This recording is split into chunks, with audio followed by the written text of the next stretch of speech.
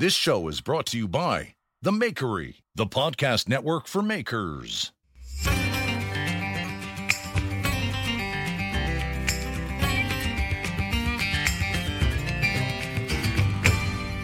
Hey guys, Jeremy here with Simple Life. How are you doing? I hope you are doing well. I didn't get a podcast up last week, and that's just because things have been so busy lately. We'll get into a little bit of that, the busyness of the season. Another round of the lockdown or pandemics. I'm not sure. Obviously, depending on where you live, you're probably being treated differently with this whole COVID stuff. It's really weird, and you know, the thing that kind of frustrates me the most is that there's certain things about it that just don't make sense. Now, generally, I've tried to avoid talking about the pandemic, and this isn't going to get political. But, you know, there's a certain side that I see all the time. People talk about wear your mask, put your mask on. And, you know, I always kind of think that I'd like to make the best decisions and think for myself. And I think generally there's two camps on this thing. And this is a very broad blanket statement. And also, this podcast isn't going to be entirely about the pandemic. I just want to get this off my chest a little bit. If you disagree completely, I encourage you just to man up and listen. And, you know, that's the biggest problem we have in this day and age right now is that complete and utter intolerance. If somebody says something you don't like, boom, cancel them. Done. They're gone. So the two camps that I generally see is one being that this is a deadly virus and it's going to wipe out the planet if we're not careful.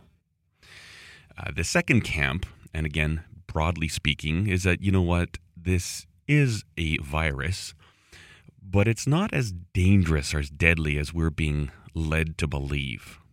Now, I personally find myself in the second camp. Yes, I do believe in COVID-19, but I don't think it's quite as terrifying as they want us to believe.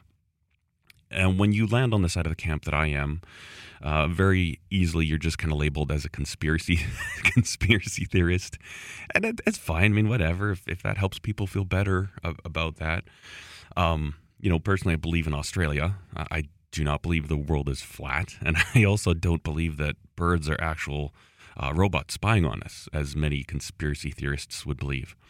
But I also don't think that everything's lining up. There's so many inconsistencies and discrepancies that it makes me wonder what's going on. And I don't know, right? I've got maybe some possibilities, but ultimately I don't know. But the further we're going through with this, the more it's kind of making sense. When this whole thing started out, I did a post on Instagram, and generally I've got a very clean mouth. I like to have wholesome content. But I did a story in which I dropped the F-bomb. And I actually screenshotted it, so I'd, you know, have that for a record. And I essentially just said, you know, F you to every world government with this COVID cover-up. And that's pretty strong, right? I mean, I lost a whole boatload of followers, and actually since that post, my growth on Instagram has been completely stagnant. Like 0%, which is fine. I mean, I certainly don't do this stuff for a big, massive following. But recently, Justin Trudeau announced, that's our prime minister, a little boy wonder of this country. I call him Justine Trudy because he doesn't act like a man. But anyways, what he had announced was that this coronavirus was a great opportunity for the Great Reset. And that doesn't sit well with me. I really don't know that anybody wants a reset. We just want to get back to how it was. Now, I'm not a fool, and I don't think we will ever get back to how it was. I think those days are long gone. Justine goes on to talk about the 2030 agenda. And if you look at that and aren't terrified, then I don't know. I mean, the Great Reset and meeting the 2030 agenda. What the 2030 agenda is, it's a group of UN countries that want to eliminate poverty via various different tactics. Some of them, they want to eliminate the possibility of private land ownership. So you can't, as a private person, own land. If you look into the details of the 2030 agenda, it's terrifying, and it's also certainly kind of vague for specific reasons. You know, if you study history, the things that are going on right now will scare you. The saying is that, you know, you need to learn history or be doomed to repeat it. And I'm afraid that we're going to start repeating some pretty terrible parts of history. You know, in Nazi France, the Jews were worried about being arrested. And all the French people said, no, we're a modern country. That doesn't happen here. That can't happen here. And we all know what happened there. And then, you know, it starts out with little things like mandatory curfews or mandatory masks. I know they seem small. I know they seem trivial. But when you look on a very simple level, it's kind of terrifying. You know, the thing that bothers me the most about all of this, ever since the pandemic started, is that these were just top-down orders. The government and governments around the world are just telling people what they have to do, what they can and cannot do. And I stood back and I looked around and nobody was saying, wait a minute, this isn't how government works. You consult with us and we'll let you know how we, the people, are going to deal with this. That never happened at all. It's unsettling. And most people are like, no, this is good. Just let's let the government tell us what to do. Hey, new research shows if you jump off a cliff, it will prevent the spread of COVID-19. You'd be surprised how many people will be like, okay, let's take one for the team. And I know that's going a little bit extreme and maybe a little bit harsh, but the sentiment is there. People don't want to think for themselves. People want to be told what to do. I find it so funny when people say, oh, I can't wait for 2020 to be over. I'm pretty sure 2021 isn't going to be any better because you've set a precedent in 2020. You've allowed the government to take control. Another fact, this isn't a conspiracy thing, this is a fact. Also a thing that kind of has me concerned and kind of also makes me see, I see what's going on here. I don't like what's going on. I'm terrified of what's going on, but I think I have a better sense of it. Recently when was it? Maybe a month or so ago. The Canadian government used the Canadian military to plant propaganda in, I forget where it was, a small town in Eastern. I'll try and find the article and link it up. And this was leaked documents, and the government actually addressed it publicly. So this is all factual. Basically, they hacked into some news reporting thing and some schools and said that there's a pack of wolves on the loose. They're at large, and it's dangerous to be outside. They actually literally just did this. And they observed how effective that was at controlling the people and making them stay in their homes. We later find out that the Canadian government, has set up a team, and it's part of the Canadian military. And this team its purpose is to use propaganda and manipulation tactics to observe their effectiveness on controlling the population's behavior. Now, when questioned about this, the Canadian government said, yes, we've assembled this team, but we would never use it. Okay, this is factual, folks. This has actually happened. The Canadian government has a group, part of the Canadian military, that is designed to test propaganda and its effectiveness. That's terrifying. And then you learn about that, and then shortly after, we find out that Justin Trudeau says this is an opportunity for the Great Reset. I don't know. I wish I had very clear answers, and I wish I had clear action to take. But I think, first of all, if people would just think for themselves for one moment, just a moment in time, say, wait a minute, I'm an intelligent person. Does this actually make sense? Does everything line up? I wish people would do that. I so wish they would do that. And then I wish they would encourage other people to think for themselves. I think we would be much safer as a society if we realized that we, the people of any country, are the ones in charge. And our government should be providing services to us based on what we as a people feel our needs are. It's funny, in Canada, we've got these payments called CERB. And so basically, if you're unemployed, and it's all of these problems are such complicated problems, right? They're not quick brushstrokes. Yes, do this. No, don't do that. There's so many different nuances, and it's complicated. But they got the CERB, and so if you're not working, you can get money. And a lot of people are like, oh, this is awesome. This is great. The government's going to pay for this so that we don't have to pay for it. But people seem to forget the fact that there's not a government that produces income. Not one. The government doesn't make a red cent. It's all paid for by the people. And people are like, oh, no, don't worry. We're not going to have to pay for this from the government. Okay. I guess you really don't understand how governments work. Anyways, for what we just went through, what we just discussed, it's not here to terrify you, but I hope you will think about things a little bit.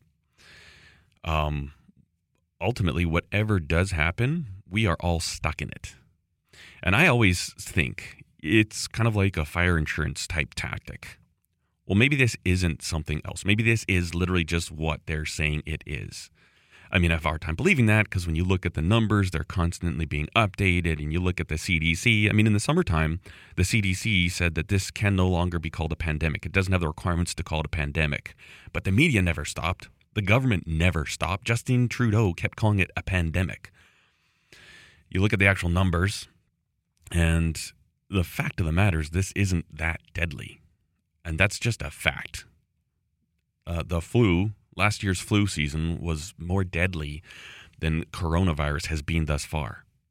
And it always started with a little flatten the curve. 2 weeks to flatten the curve.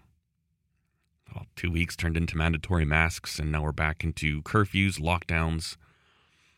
And I think the thing that probably frustrates me the most about this is that I haven't seen good leadership anywhere. The fact that in Alberta, they shut down like dance schools where kids go to dance. My daughter no longer dances, but she did. But the bars are still open. That doesn't make any sense to me.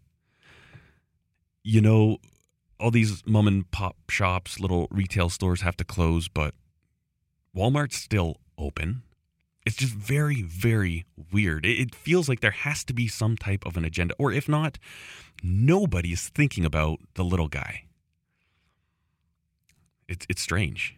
In Alberta, they published this article, The Most Dangerous Places for COVID-19. Number 7 on the list was swimming pools, which makes sense. That seems like a good place to get all kinds. I mean, you go swimming, you get a cold. That's kind of how it is, right? I mean, it's people swimming in bodily fluids. But the 10th more dangerous than a pool is a church. That's what they said because of the singing. And I get that. I get that whole thing with a mask and preventing the moist air from leaving your mouth. Justine says, don't speak moistly. But I can't think that a swimming pool would actually be safer than a church for catching a disease like COVID-19. And I can't help but think that if you're going to shut down dance classes for young people, you should probably shut down the bars too. That's the part about it that frustrates me. And there's a certain sense where I think if the people are vocal and stand up for what they think and believe, and I'm not talking on social media. I mean, that stuff's heavily censored. I've had a bunch of my posts removed by Instagram and Facebook. Funny because my friends will put something up. This was back when I was checking Facebook. They'd put something up on Facebook, and I would copy and paste it to my Instagram and Facebook. And it was 9 seconds. Boom, it was deleted. And I think it's because I had a certain following that me sharing that could get to more people and thus be more dangerous. Whereas, my friends have like 100 friends, all like-minded. Interesting how I was censored and they're not. Even on their Instagram, they'll post one thing and nothing happens. If I post it, it gets taken down. It's really weird, kind of disturbing. But I think other than places like that, if we say, listen, and I want to be careful too, you know what? I do believe that we need to be responsible with this virus, as in any virus. You know, when we go into cold and flu season, we need to be mindful of other folks. It's funny because Alberta said this year there's not going to be a cold and flu season. They're not measuring the cold and flu season this year. It's just coronavirus season. It's just weird. It's all these little tiny discrepancies that don't add up that make me say, what is happening?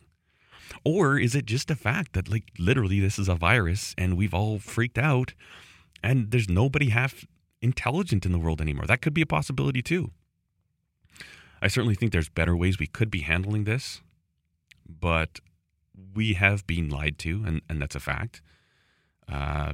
So many people say, yeah, I know, but it still is really bad. And it's kind of like, I don't know. I guess it's one of those things I always think, fool me once, shame on me. Fool me twice, fool me once, shame on you. Fool me twice, shame on me.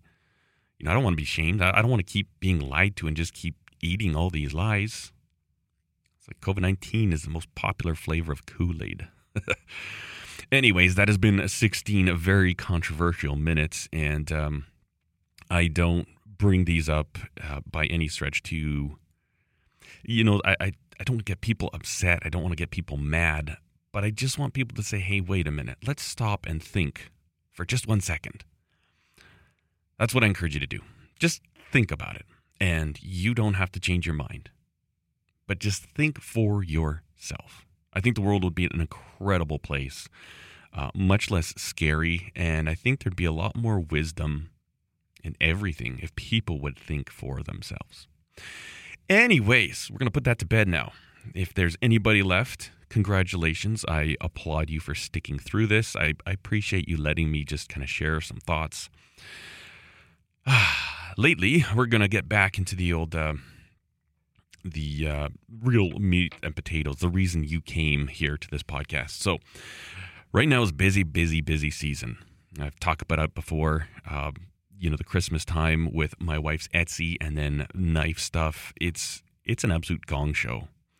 I haven't been able to make a lot of YouTube content lately, and that will be the case until Christmas time, just because typically I'll get up at around either 4:45 or 5:45, depending on how I'm feeling the night before.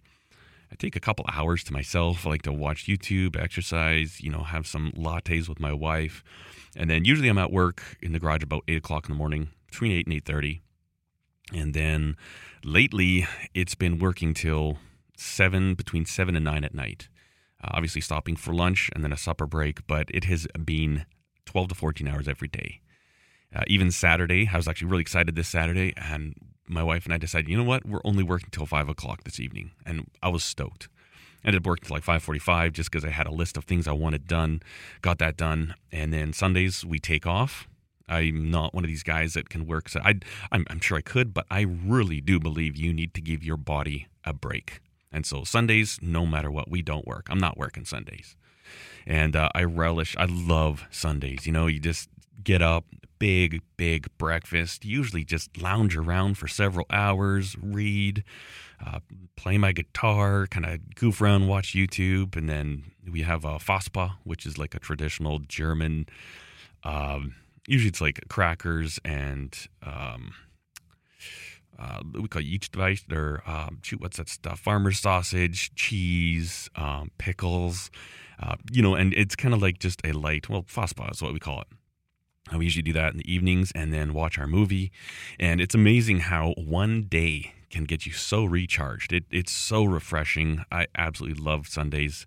And then on Monday morning, when I go into my garage, I actually really get excited about it. Lately, and I'm not sure why, but it's been a strong sense. You know how you kind of go through phases in life? You have like, there's dark times where everything kind of seems bad. And then there's other times. Right now, I'm in this phase of like gratefulness and gratitude. I don't know what it is. Every day I go to my garage and I'm like, oh man, I like this place. I like my tools. I walk by my lathe and I can smell the old steel and oil smell. I'm like, oh man, I like this thing. I'm so lucky I've got this lathe. give it a little I like you, lathe. I don't know. I'm feeling so, if you say blessed, it sounds kind of, I'm feeling very fortunate, and I'm enjoying every day when I go into my garage. I'm like, I've got something to do today. I can make money. I can use my hands, my skills, and I can do something of value. I bring value to customers, and I bring value to my family. And that's an incredible feeling, especially maybe it's, certain people can't work right now. They don't have that chance, and they're relying on government help and assistance, which I think is good. We do need to have a way to look after each other. I think that falls more on the responsibility of the community, but either way, I feel very grateful to be working and grateful that I can make and fix things. Recently there's been listening to Brian House's podcast talking about his favorite tools, and he put a post on Instagram. What are your 3 favorite tools? And I wanted to chime in on that, but I could not figure. Maybe 10 would be a little bit more realistic. But at first, I'm kind of like, okay, well, my lathe, my welder, and my belt grinder. But then I can't measure anything, right? And I kind of got thinking about it, and there's a certain sense where you need a lot of tools to do certain things. You got your measuring side of things, your precise layout side of things, your way that you can check things. And then you've got the actual tools that actually do, material manipulation, whether that be additive, as Jeff Fader talks about, you're adding when you're welding, or subtractive, you're grinding things away. And you've got the metal side and the wood side. I've lately just been realizing that, my goodness, I like all these tools. I've got so many tools. And the more tools you have, the more things you can do. And then there's a certain sense of great pride and satisfaction in actually being a quote-unquote maker. I'm slowly coming more to terms with that term. I actually think it's a pretty good term, and it kind of fits fairly well with, with what this whole thing is. It's a good way to put a label on something. And, being someone that can build things, can weld things, I get so much satisfaction from that. And I always think, man, I'm glad I found this. I'm glad that the path that life took me down put me here. I've had office jobs. I was an office worker for, 7 or 8 years. I was a senior project manager was my title. And I really did not enjoy that. It was a very, very frustrating job. Working with a lot of governments, which is frustrating. Every single time you went to a meeting, there's always about 90% too many people. I always told people with the white collar world, this is based on my experience in the field that I was working in, you could fire 90% of the people in the entire industry. And as long as you kept the proper 10%, the exact same amount of work would get done. And that's what I generally found to be the case. But I didn't find any satisfaction in that, and I like to build things with my hands. And so I kind of got thinking about what are my tools that I really feel like I couldn't live without. One of those tools for me is a lathe, my metal lathe. I haven't done a lot of YouTube videos on it. I need to kind of share a little bit about that, but I mentioned it here on the podcast. I think this lathe that I have is from the 60s. It's an Ensign, which is it's the Canadian branded of a Wilson, and it's a slant bed metal lathe. Made in England, so it's a good quality tool. It's heavy. I mean, my dad and I had to bring it in with a bobcat, and then when I kind of shimmied it right up to the place where I wanted it, I used really long crowbars, and man, that sucker's got some girth to it. I think that's one of the biggest problems with the modern lathes is that they're just not heavy enough. I had a lathe, and I actually sold it. The reason was because it wasn't as useful to me as it should have been. I could do anything in aluminum and like brass or something like that was soft. But if I wanted to turn down like a steel shafting, even like decent quality hard steel shafting, just the vibrations would be atrocious, and you couldn't get the surface finish that was even close to acceptable. And that just has to do with the fact that it wasn't heavy.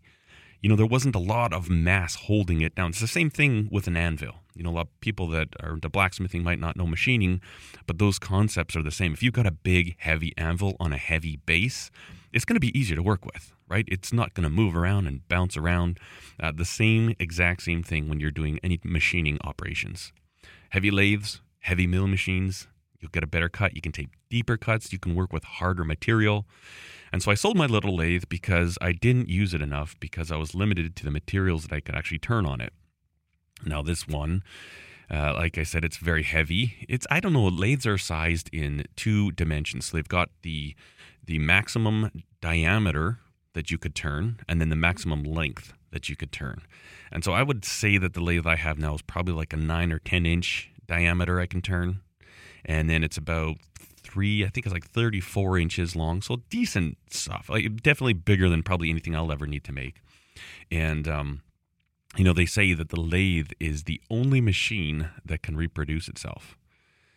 In theoretically. I think realistically you couldn't just because of the size of certain things. There's an argument some people make that a milling machine could reproduce itself as well. But there is one area where that falls apart. And I'm going to leave it out there for you guys to guess. I do not believe that you could actually completely reproduce every part on a milling machine with a milling machine. And this is obviously not the motor. Take the motor away, just the actual parts that are machined. And I'm going to leave that out there for you guys to try and guess what it is.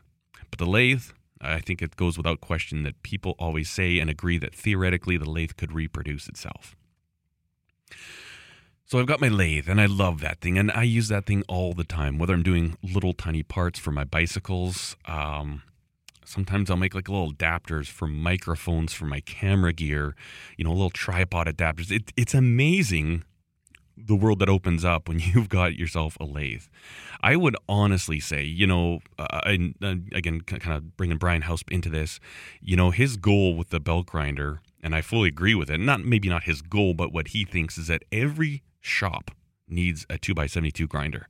And I'm 100% down with that. That is a valuable tool, whether you make knives or not. Doing my wife's Etsy stuff, I use my 2x72 grinder all the time. I use it for woodworking all the time. And it's just a tool that once you have it, it's like, wow, I will always find uses for this. And this will always be, several times a day, you're turning it on to do something. The same thing I'm finding with my little lathe.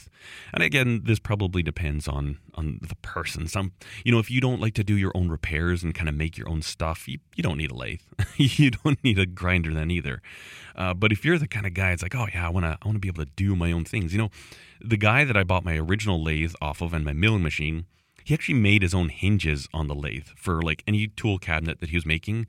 He turned his own hinges. And that's kind of thing. It's like, that opens up a lot of opportunity. I mean, I know now we can just kind of go to like a farm supply store and they've got those metal weldable hinges.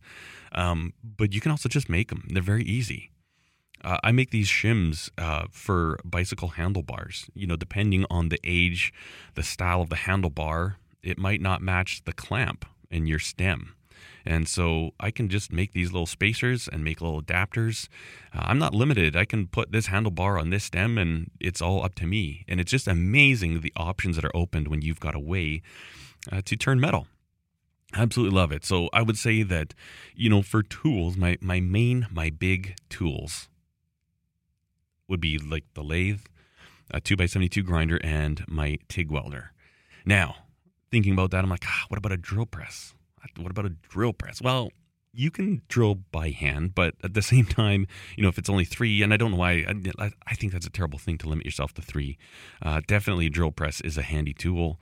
If you do a lot of drilling, you're going to want a drill press.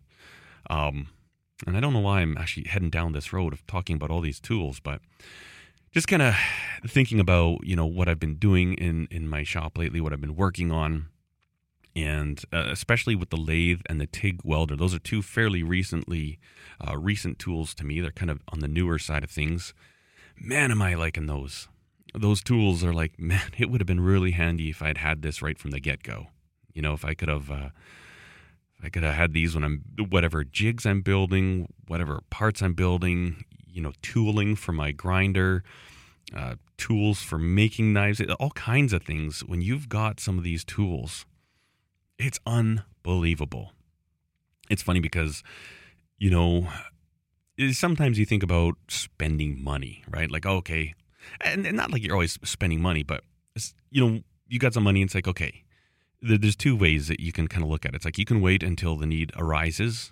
Like, oh, you know what? I really need this. Like that's something like a dust collector. I realize it's really dusty in here. I need to go buy a dust collector. But then sometimes if I haven't spent money for several months, I'm kind of like, maybe I should buy something. What do I want to get? And I always think about tools first. I'm like, let's go to the tools. What tools do I need? I don't know. It's probably not the healthiest way to look at money. It's probably better to be like, you know what? I have a need for this. I've got the funds. I'm going to go ahead and buy it because it's going to make my job more efficient. There's tons of tools that are like that for me. In particular with the stuff that I do for my wife's Etsy, some of the tools that I've invested in, the tools that I would never, ever buy. But I realize that, you know what? This is going to make my job so much easier, so much faster.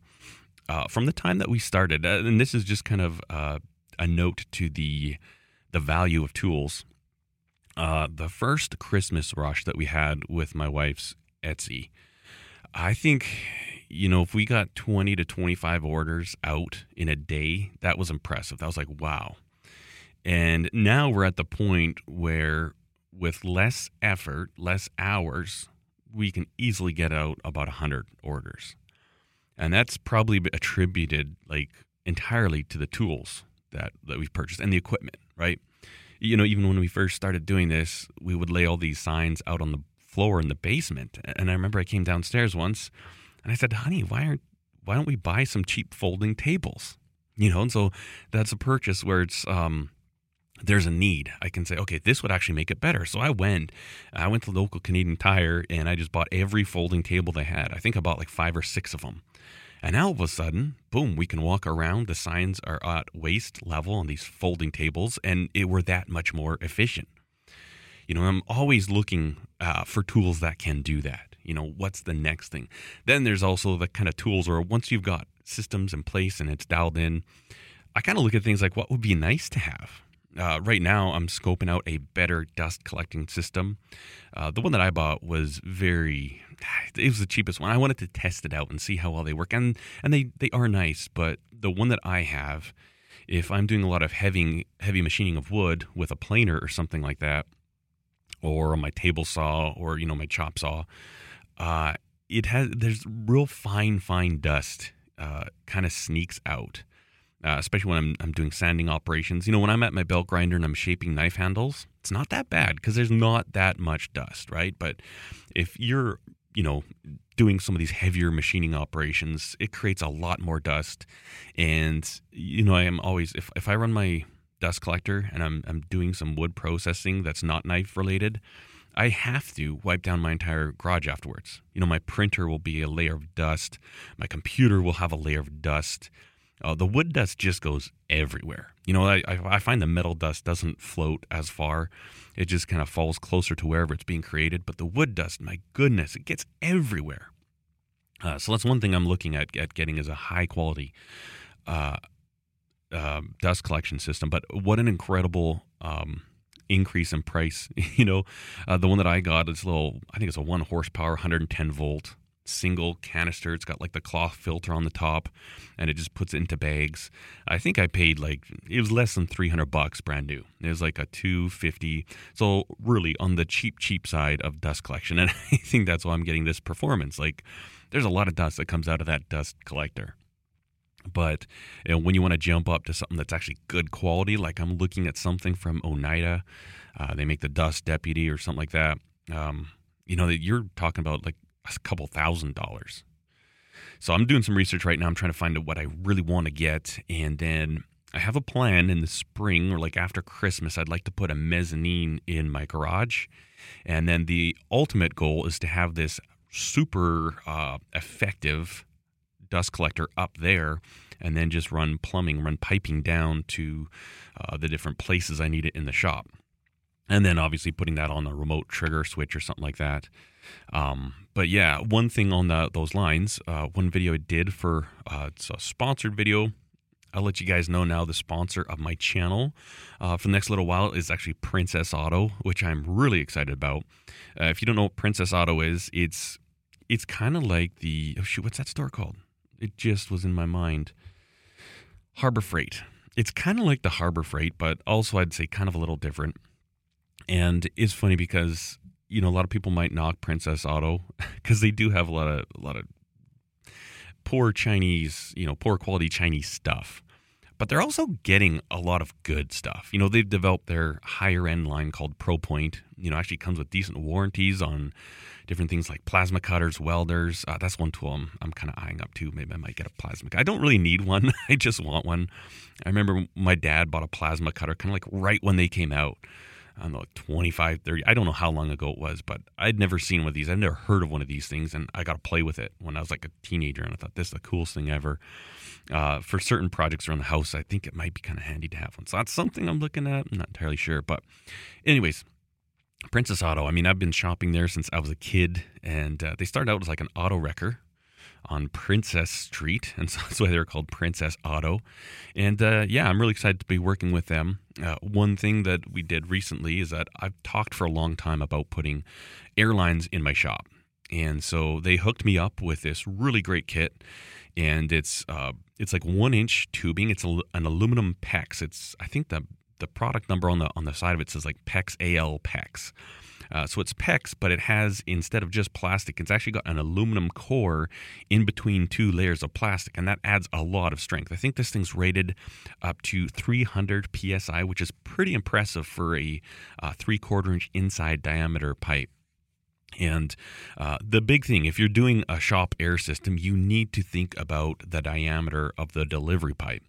The biggest reason I wanted to do this upgrade is that until now, I'd been using this reel, and it works great, but it's a 1/4 inch inside diameter, 100 feet long.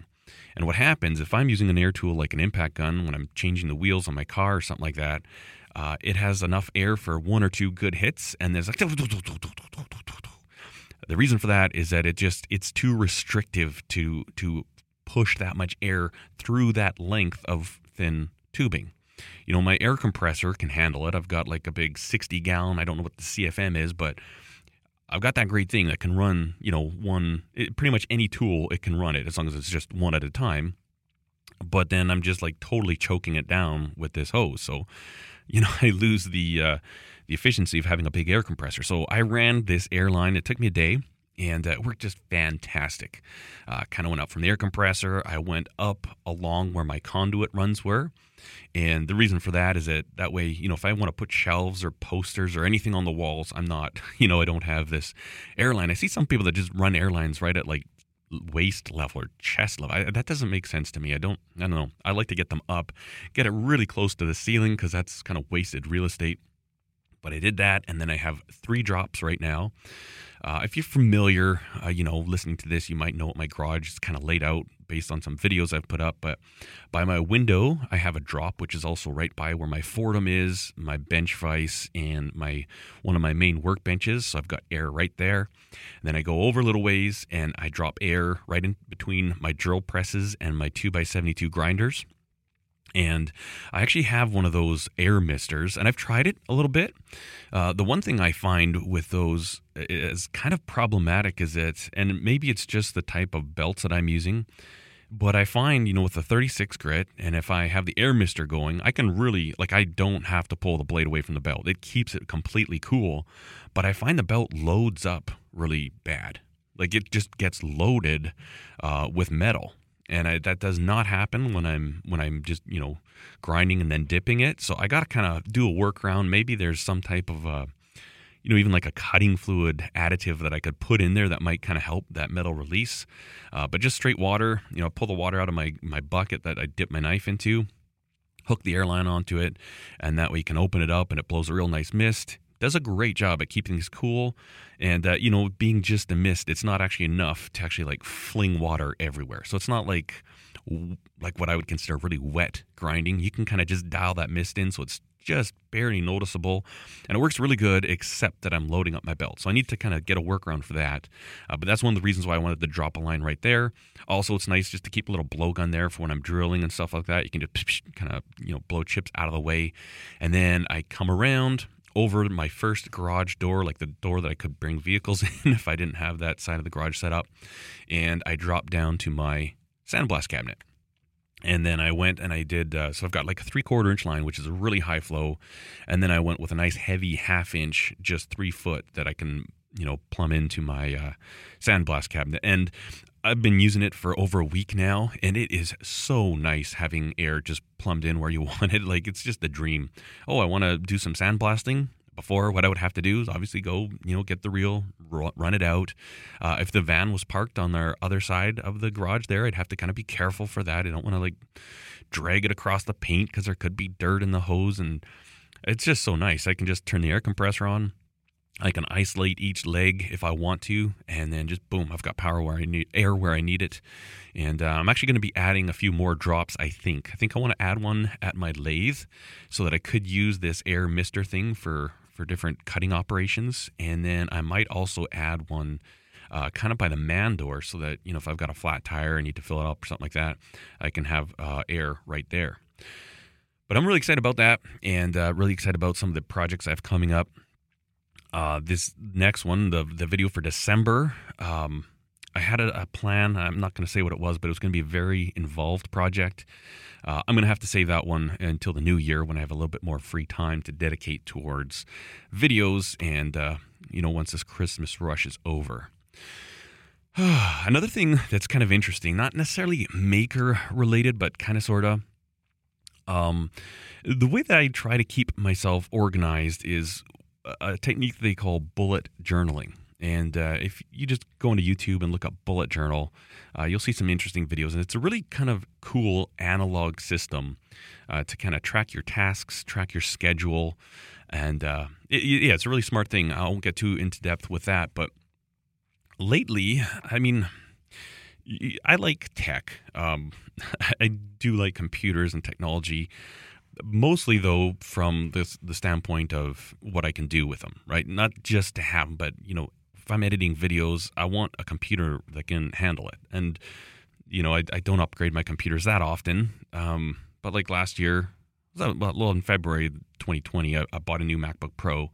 And what an incredible, boost it's been. Like, just handles all that footage. Now I've started shooting some things in 4K. And it's just nice. It's nice having the fastest thing when you've got work to do.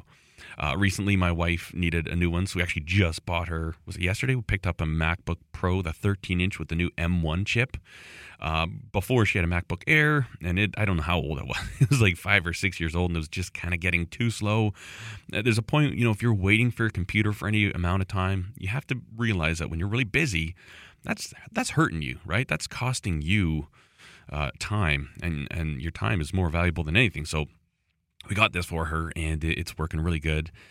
And then I was looking at the new iPad Air, and I just kind of went down this rabbit hole and looking at the different apps that people use, how they use it. And some of these iPads, they're pretty impressive. There's a lot of videos on YouTube about guys that have given up their computers completely just for iPads. I'm like, that's an interesting concept.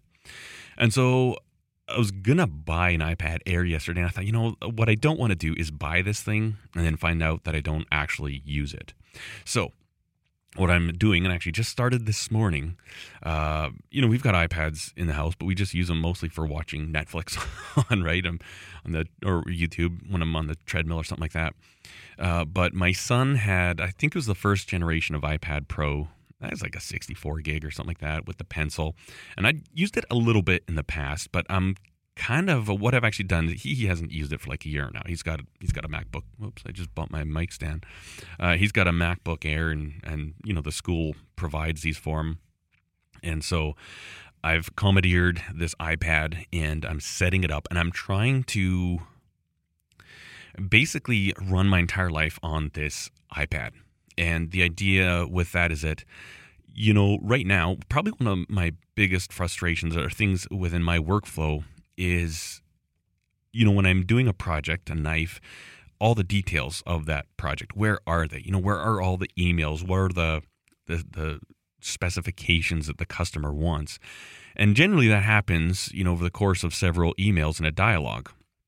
And so I'm just trying a few different apps right now, but I'm like, it's incredibly foolish of me to not spend some time and organize everything. So there's certain apps, like I know Evernote's a really, really popular one that I've used for a long time. I don't know if that's going to be what I settle with, but that's kind of what I'm starting with.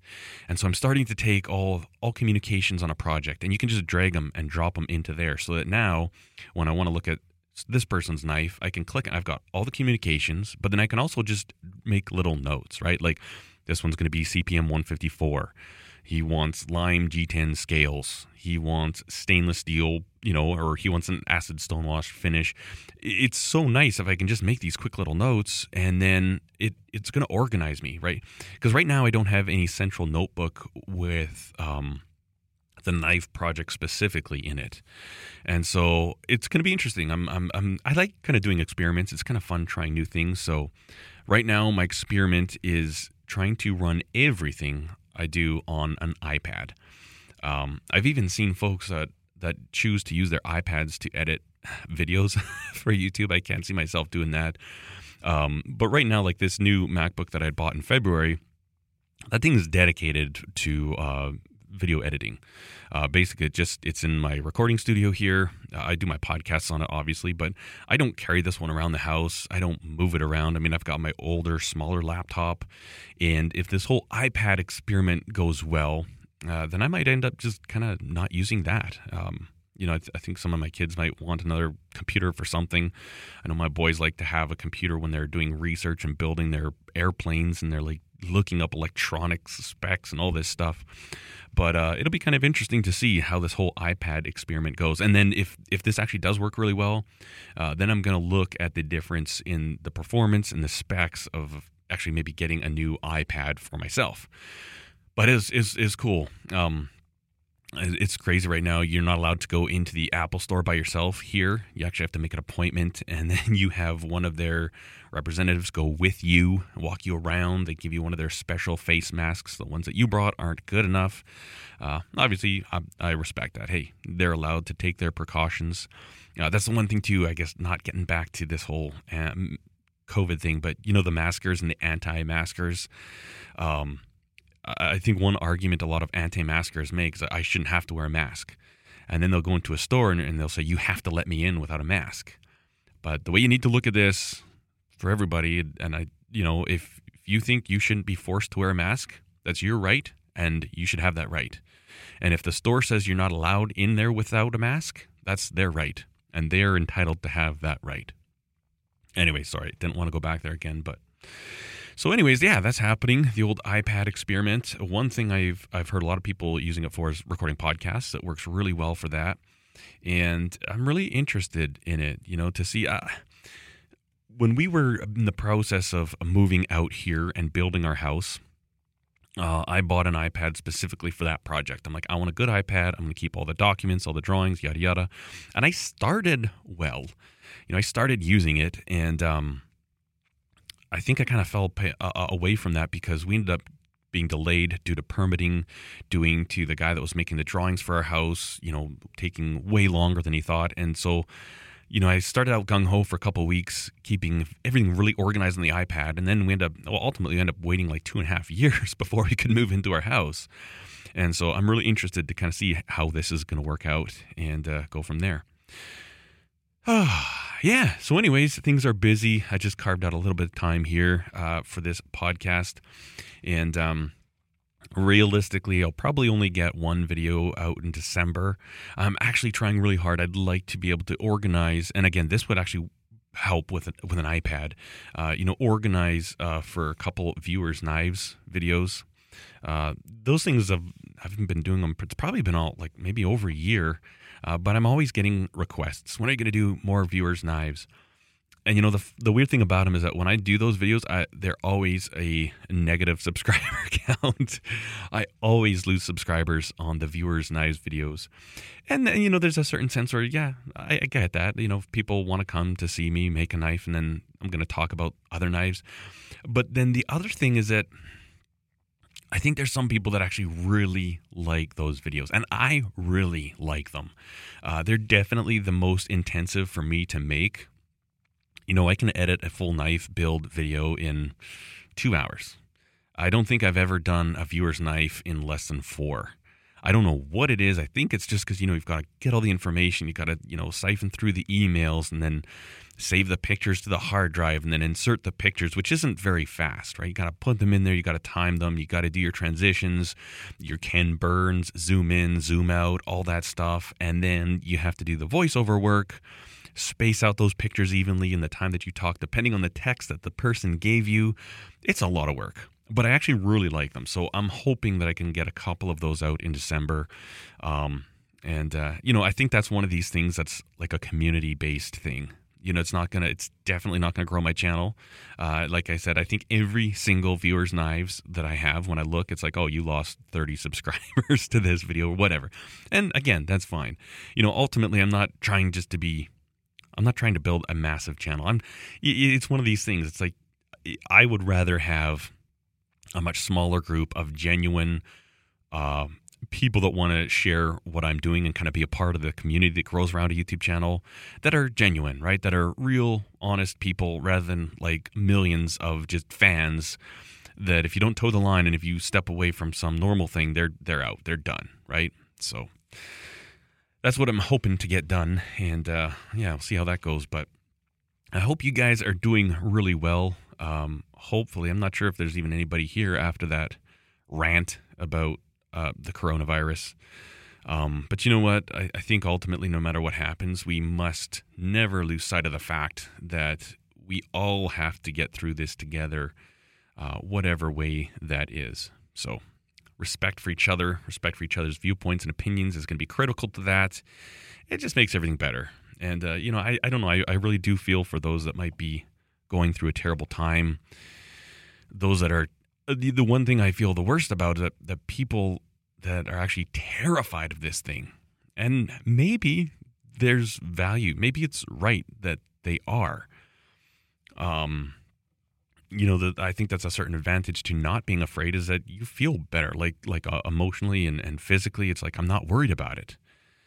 But at the same time, I want to make sure that I'm being respectful and respectable to the people that do have genuine concerns. An interesting situation that I'm in is that, like, I'm the chair of our SSC for our Air Cadet Squadron. And so, we have to do a meeting and basically re-elect all the different executive positions.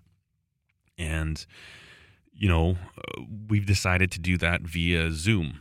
I think we are allowed. We'd kind of planned on doing it in person with certain protocols, and we had all this stuff, all the regulations from the government, how that would look. But I thought, you know what? Am I afraid of it? No. I mean, I would go right now and lick every doorknob in the county. I don't care. Like, I don't know. I always think what doesn't kill you is going to make you stronger. I don't live my life in fear. I'd rather just die than live in fear. That's the way I look at life for anything. And maybe it's reckless, maybe it's not. But out of respect to those people that are afraid, I thought, you know what? It's not that big of a deal for me just to do a Zoom. We're going to do it that way. And it's also easier too, right? So I think it's important that we, have respect for each side, whether you believe that, hey, I have to wear a mask, you have to wear a mask. If they don't really feel they have to wear a mask, then that's fine. I think we need to give each other that grace, because one thing, I don't know, it's a big thing, and I guess I don't want to go into it anymore, but I hope you're doing well. I hope, I don't know, I'm having a great sense of satisfaction and contentedness in my garage, and I hope you guys are too. Hopefully you can find yourself in those situations, or create those situations where you can get that same feeling. Because, man, when I go out into my garage every day and I'm like, I got to build stuff today, I'm stoked. I get to use my hands, my skills, my tools, and I get to create value. I get to be industrious, and it's so satisfying. Well, I want to thank you so much. We're coming up at about like 53 minutes here, and I think this might be an entirely unedited episode. And hopefully I'll, again, get some scheduled together so that I can keep these episodes coming out. I feel bad I missed last week, but it wasn't going to work out. So I made sure that it was going to happen this week, and I want to thank you so much for listening. I hope you do appreciate it. I'm looking to try and maybe organize a couple more guests to get on the podcast here. But if you guys have any thing in particular, any subject matter, any questions that you'd like to maybe help direct where we're doing on this podcast, feel free to reach out on Instagram, simplelittlelife.ca. You know what's annoying is that I actually had Simple Little Life on Instagram. But then something happened with the password, and then I deleted that account, and then I don't know what happened. I changed the name, and then I couldn't get it back because I didn't remember that password. So I'm stuck with simplelittlelife.ca. But that's what my handle is on Instagram. You can reach out there. If you'd like a knife featured for viewers' knives, I've got a new email address for it, and it's viewersknives@gmail.com. One of the reasons, I guess here's a little confession time. One of the big reasons why I haven't been doing viewers' knives, and this is going to be a hard one to break out to the YouTube audience, but on my old MacBook, I would organize the viewers' knives emails that came in with a red flag. You can kind of flag every email, and something happened with some type of a software update, and it completely jumbled all of my flags. And I'm thinking there's over 400 emails that I hadn't featured yet.